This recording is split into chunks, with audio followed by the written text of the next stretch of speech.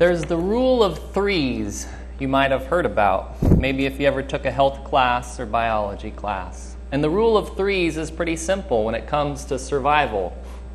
Humans can usually survive for 3 minutes without oxygen, it's said, 3 days without water, and 3 weeks without food. That's the rule of threes that you sometimes hear talked about. And while that rule has exceptions to it, the concept is the same. Humans need certain things to survive and to live. We need oxygen, water, food, and you can even add to that. We need sunlight, companionship, and sleep to survive. Physically, those are all things that help us keep and stay healthy. And in our passage today that Dave read, thank you, Dave, it was a little longer than most, so thanks for reading for us. In our passage today, Jesus talks about what humans need for survival in a similar way to the rule of threes. But he has a different rule he talks about. And he's not talking about physical life like he often does. He talks about spiritual life.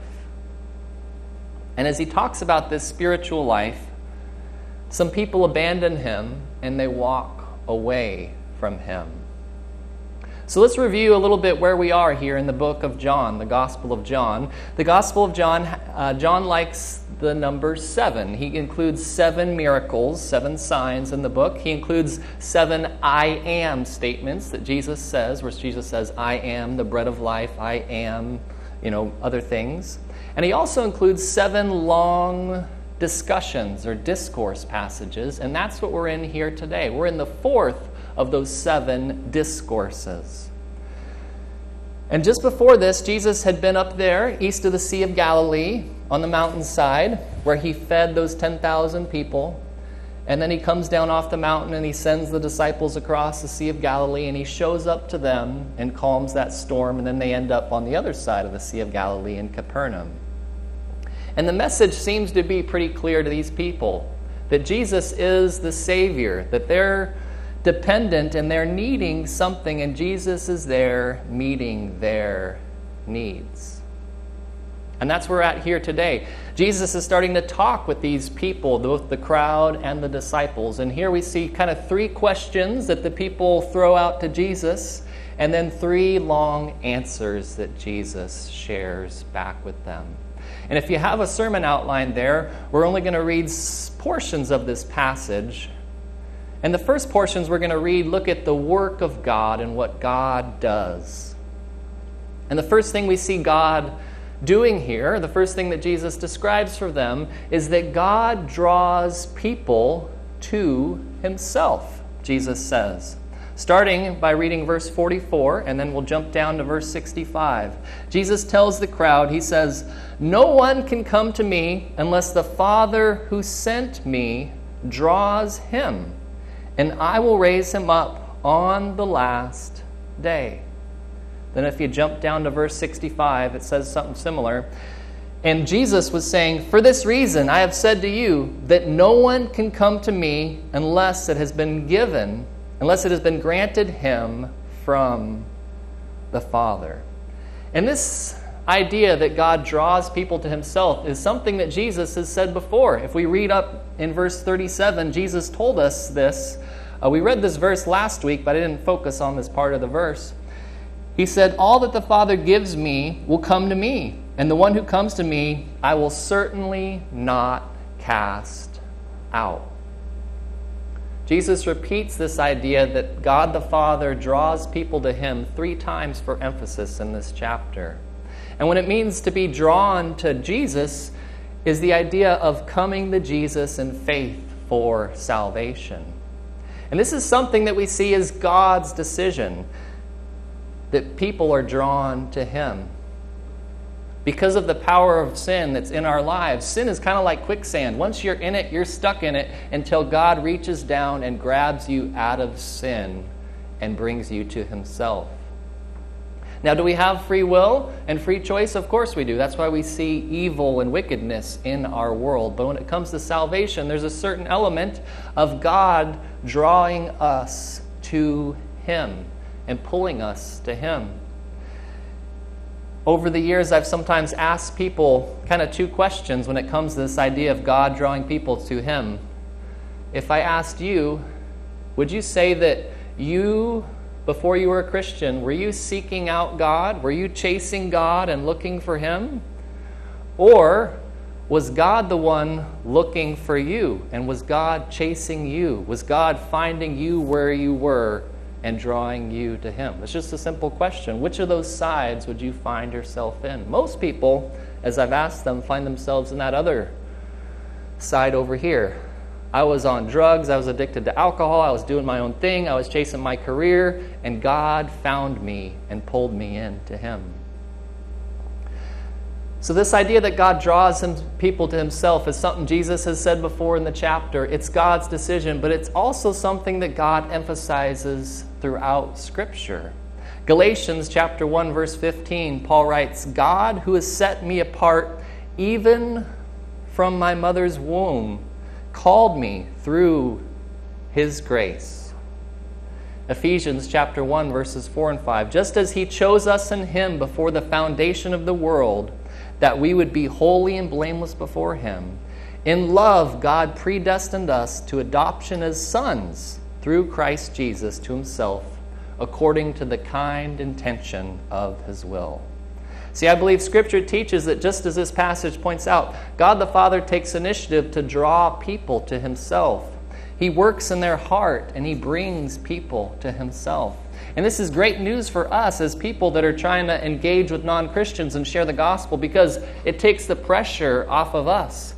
We don't have to make the gospel the most amazing, enticing thing ever, because God is the one working in their hearts. We don't have to have an answer to every single question they have, because it's God that's working in their hearts and drawing them to Him.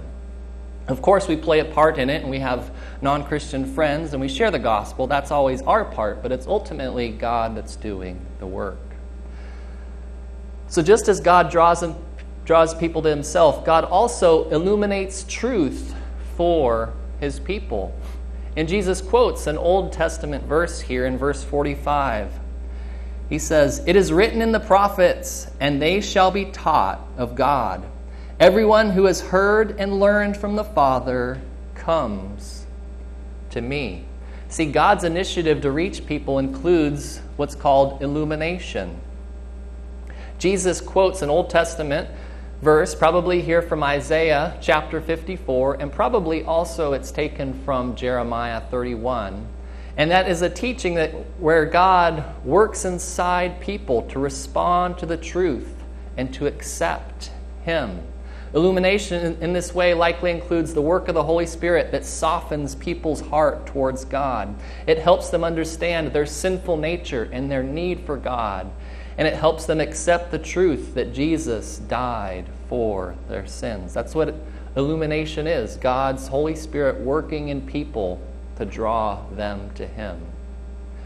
John Calvin, who I sometimes read a little bit, he was a part of the Reformation 400 or 500 years ago. He writes about this. He says, "No man, whatever may be his acuteness, can arrive at faith by his own sagacity." He wrote 500 years ago, so he uses words like sagacity. "For all are blind," he writes, "until they are illuminated by the Spirit of God. And therefore they only partake of so great a blessing, whom the Father deigns to make partakers of it." So God's initiative includes illumination, but God's initiative also includes the option of all people. It's not just Jews that get to accept Jesus' offer of salvation here. It's everyone. It's not just men, it's women too. He takes initiative to save people from all walks of life, single or married, white-collared workers or blue-collared workers, computer technicians and car mechanics, alcoholics or people that have never had a drink in their life. All of these are groups of people that God can take the initiative to reach and draw to Himself. And when they come to Him, it means repenting of their sins, turning away from that sinful lifestyle, and starting to walk and follow God. So that's the work of God. that he draws people to himself, and he illuminates his truth to his people. But then there's also the response of his people that Jesus gives here. This is the application for us. It's not just God that works, but there's a response that's expected of the crowd and of the disciples that Jesus has for them. And we see that these people, God's people, he wants them to depend on him. He wants them to depend on him. Now, I know the word depend and dependence is kind of like a four-letter word for us as Americans, right? For someone to call you dependent is almost an insult. We want to be independent, right? We want to be on our own. Reminds me of two jokes I came across this week. You're laughing before I read my jokes now. Bakeries are very dependent on money. They need the dough. Okay? Dependent jokes? All right. Here's another one. I rely on hotels so much, I've actually become quite independent. Oh, man, okay. Can't believe y'all were laughing before I read them. So, a couple of dependent jokes. But Jesus here, he wants the people to depend on him.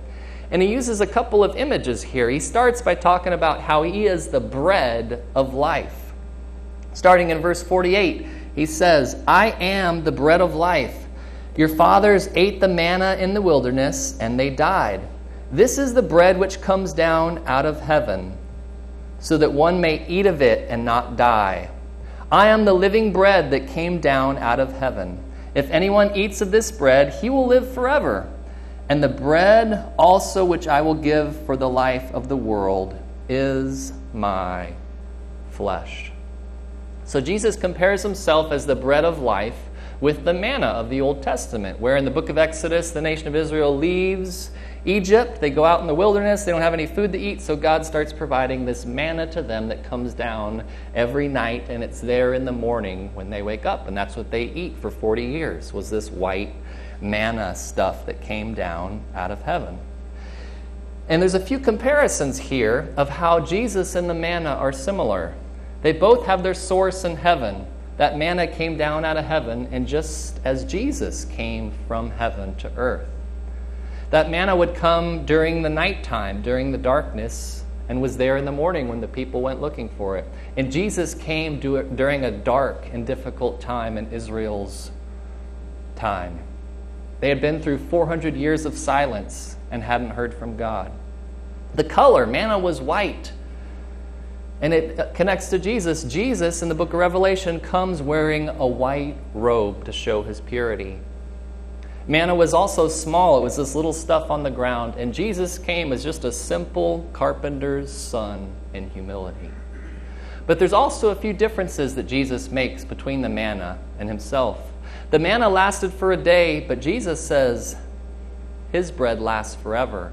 The manna sustained people for a period of time, but his bread feeds people forever. That manna still led to physical death. All the Israelites still died physically, but Jesus' bread provides them spiritual life forever. And when he talks about manna, he says to eat it in verse 50. He says, this is the bread which comes down out of heaven, so that one may eat of it and not die. And that word eat is in what's called the aorist tense, which normally, most of the time, indicates kind of a once-for-all-time action. You kind of do it once, and then there are effects after. And that's a figure of speech, meaning to believe in Jesus Christ. We believe in him as a decision that we make, and then we experience eternal life that happens after that. It's a once-for-all-time event. So after Jesus describes himself as the bread of life, then he starts to use the picture of his flesh and blood in verse 53 through 58. Jesus said to them, truly, truly, I say to you, unless you eat the flesh of the Son of Man and drink his blood, you have no life in yourselves. He who eats my flesh and drinks my blood has eternal life, and I will raise him up on the last day. For my flesh is true food, and my blood is true drink. He who eats my flesh and drinks my blood abides in me, and I in him. As the living Father sent me, and I live because of the Father, so he who eats me, he also will live because of me. This is the bread which came down out of heaven. Not as the fathers ate and died, he who eats this bread will live forever.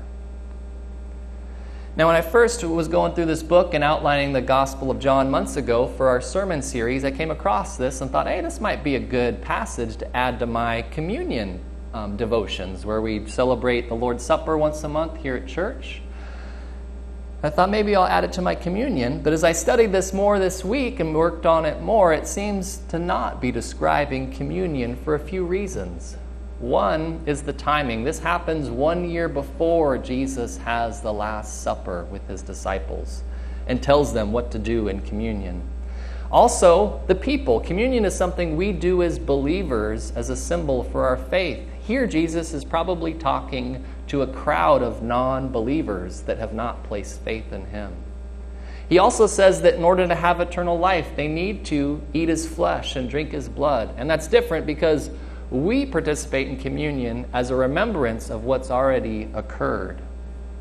And his words are a little different here than in the Lord's Supper or in other passages. He uses the word flesh here to describe him. But when Jesus talks about communion later on, he describes himself as his body, not flesh. And I think that's just a good reminder for us, if I can share a personal example, is sometimes we have topics in our mind or topics in culture or topics in the news that we're thinking about, and we'll see them in Scripture, and we'll kind of take those topics and throw them on a passage. But this week I was just reminded it's good to read the text, notice what's around it, pay attention to the words, and try to figure out what's the true interpretation of it. Just like I did this week, to realize it's not really probably about the Lord's Supper, even though that was what I thought originally.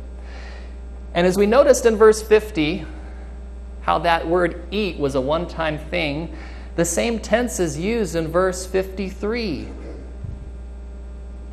where it says, truly, unless you eat the flesh of the Son of Man and drink his blood, you have no life in yourself. That again is an aorist tense, which indicates a once-for-all action, something you kind of do once and then move on. It's not a repeated eating and drinking like the Lord's Supper, but to eat and drink once and then we get eternal life. To eat Christ's flesh and to drink his blood are a graphic way of saying that people must take Christ into their innermost being. And notice, as soon as we do that, in verse 54, it says that we have eternal life. We have it right now at that moment. It's not something we have to work towards or earn or get. It's not something that we get once we have a Bible with our name printed on it, once we've been baptized in water, once we become a church member and we can actually vote. It's not something we get when we're in a small group or if we go on a mission trip. It's something we get at that moment of faith that we place in Jesus. And Jesus, he's at the center of all of this. That our beliefs wrapped up around him, that he was fully God and fully man, that he died for our sins, that he came back to life 3 days later, that he's in heaven right now, and that he's going to come back again in the future. And because of those things, we depend on him for salvation. When I was 18 or 19, I remember having these conversations with my parents about being a dependent on their taxes. I don't know if that's still a thing, but I was in college and then I quit college, and there were conversations that occurred about whether or not I could or couldn't be a dependent and what I needed to do and how it helped them or didn't help them. I don't remember all that, but I remember it was kind of a tense issue whether I could be a dependent on my parents' taxes at that point. But it's okay for us to be dependent on Jesus. He wants us to come to him. He wants us to depend on him. He wants to claim us on his taxes because it shows him that we need him and we depend on him for our salvation. So while Jesus is telling them, depend on me, next he tells them stick with me. See, God's people stick with Jesus no matter what. Starting in verse 60, as we skip a few verses, and I'm just kind of skipping their questions and taking you right to Jesus' response. Verse 60 says, "Therefore many of his disciples, when they heard this, said, 'This is a difficult statement. Who can listen to it?' But Jesus, conscious of that his disciples grumbled at this, said to them, 'Does this cause you to stumble? What then if you see the Son of Man ascending to where he was before? It is the Spirit who gives life. The flesh profits nothing. The words that I have spoken to you are spirit and are life. But there are some of you who do not believe.' For Jesus knew from the beginning who they were who did not believe and who it was that would betray him." Then we already read verse 65, so if you go to verse 66. "As a result of this, many of his disciples withdrew and were not walking with him anymore." Now in verse 60, when it says disciples, that's likely talking about the whole crowd that's following Jesus, not referring to the 12 disciples specifically, but that whole big crowd. And these people, they were rejecting what Jesus was said. Those so-called disciples, it says in verse 60, they say that Jesus' statement is difficult, or the NIV calls it hard. And it's a translation of the word skelereos, which means dry, hard, or rough.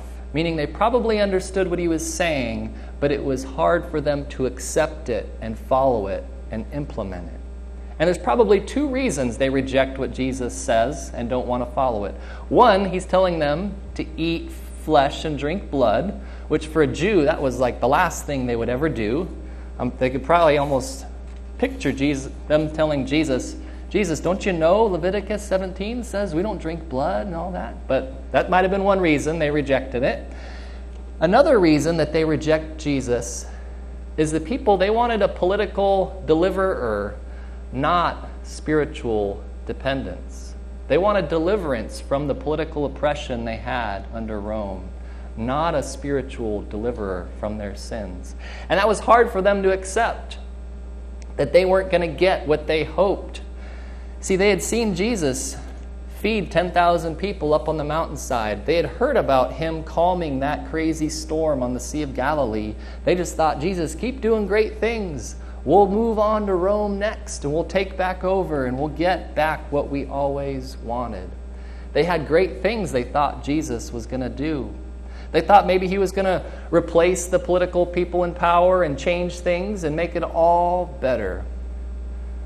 But this was hard for them to accept, because Jesus is saying, I'm only going to change your spiritual life, not your physical life. And this all comes back to what Jesus tells them in verse 47. He had said to them earlier, "Truly, truly, I say to you, he who believes has eternal life." That was the essence of all this stuff Jesus is saying in order to get them to believe and have eternal life. And as a result, the crowd thins, right? We see a cause and effect there in verse 66. It says, as a result of this, many of the disciples left. But the crowd probably had already been thinning up until this point. See, there are 10,000 people up on the mountainside east of the Sea of Galilee that he feeds those 10,000 people. And then the next day it says they hop in boats and they cross the Sea of Galilee. I don't know how many people could cross in those boats. 10,000 people would have been a lot of people. So I'm guessing some people had gone back home or gone back to work. So probably not all 10,000, hopped in a boat and chased Jesus across. But if you noticed in verse 59, they're in Capernaum, but they're in the synagogue. And a synagogue at that time was probably slightly smaller than our church sanctuary here. So there definitely wasn't 10,000 people packed in there to hear Jesus. So the crowd has already been thinning. And it just further thins here. But John makes sure to include here that the disciples stick with Jesus. While that crowd thins, he names Simon Peter and he names Judas. So those 12 disciples, they're sticking with Jesus. Another 7 that John has. He only names 7 of the 12 disciples. He doesn't name all 12. He likes the number 7. But those disciples, they stick with Jesus. And that's a good point for us, because those disciples, they stick with Jesus even though they didn't always understand everything he was saying. I know we kind of give them a hard time and beat up on them, but they at least stuck with Jesus, minus the night of his crucifixion when they all deserted him. But they were at least there with them up until that point. And it's a good reminder for us that we don't have to always understand everything God is doing around us or everything God says in his word. We can have faith in God, but still seeking to learn and grow and understand things better. And this definitely helps us when we talk to non-Christians. The Christian life can be defined as faith-seeking understanding. And it's okay when we talk to non-Christians and they bring up a topic they see or a question they have with the Bible. It's okay for us to say, I don't know. It's okay to say, I don't understand that either. It's okay to say, that's a great question my pastor can probably answer. You can always use that one. Call his office, 509-765-5270. Just give it to him. To which I'll probably say, I don't know either, but it sounds like a good excuse to have a hamburger or a burrito, so let's all go out together. It's okay for us to have faith, but not always understand everything going on. Just like these disciples might not have understood everything Jesus was saying, but they stuck with him in contrast to the crowd that left him. And as Christians, we might have struggles that we don't always understand. Like Scripture says kids are a blessing. Why is it I don't like to spend time with my kids all the time?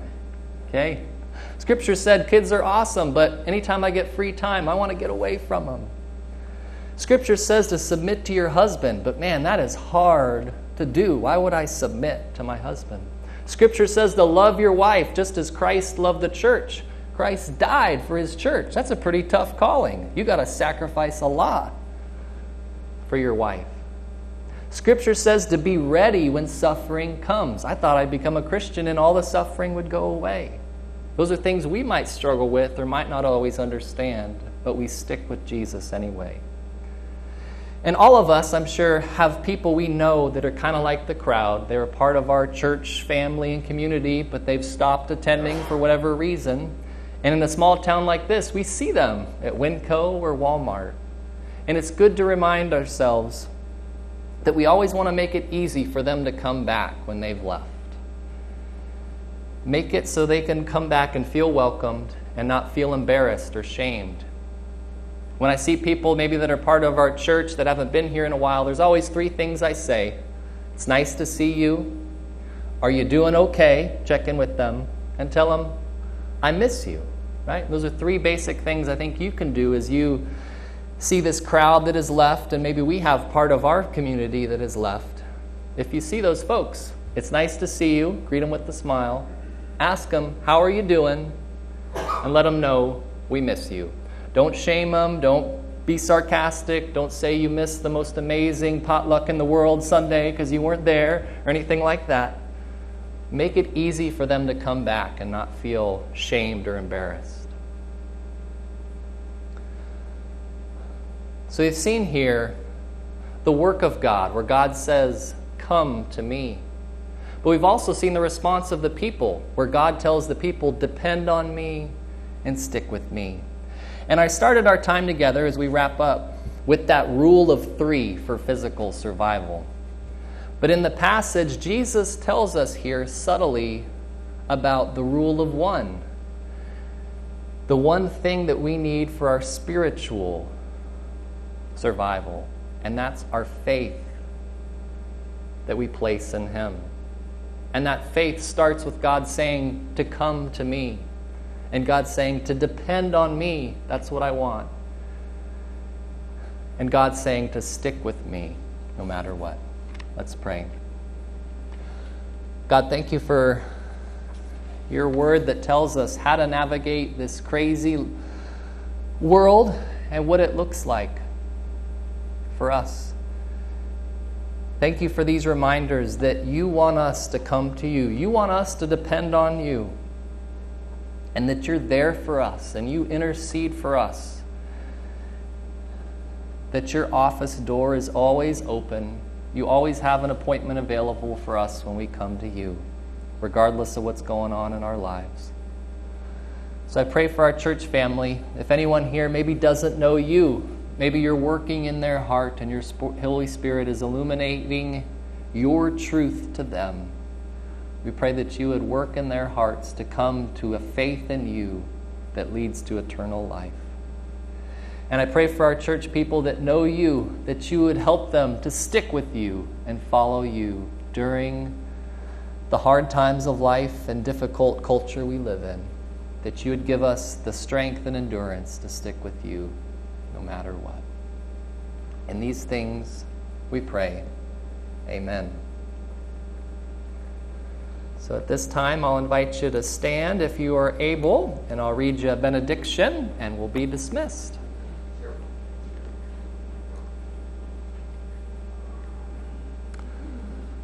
O God, grant us now glimpses of your beauty, and make us worthy at length to behold it unveiled forevermore. Through Jesus Christ our Lord. Amen. Amen.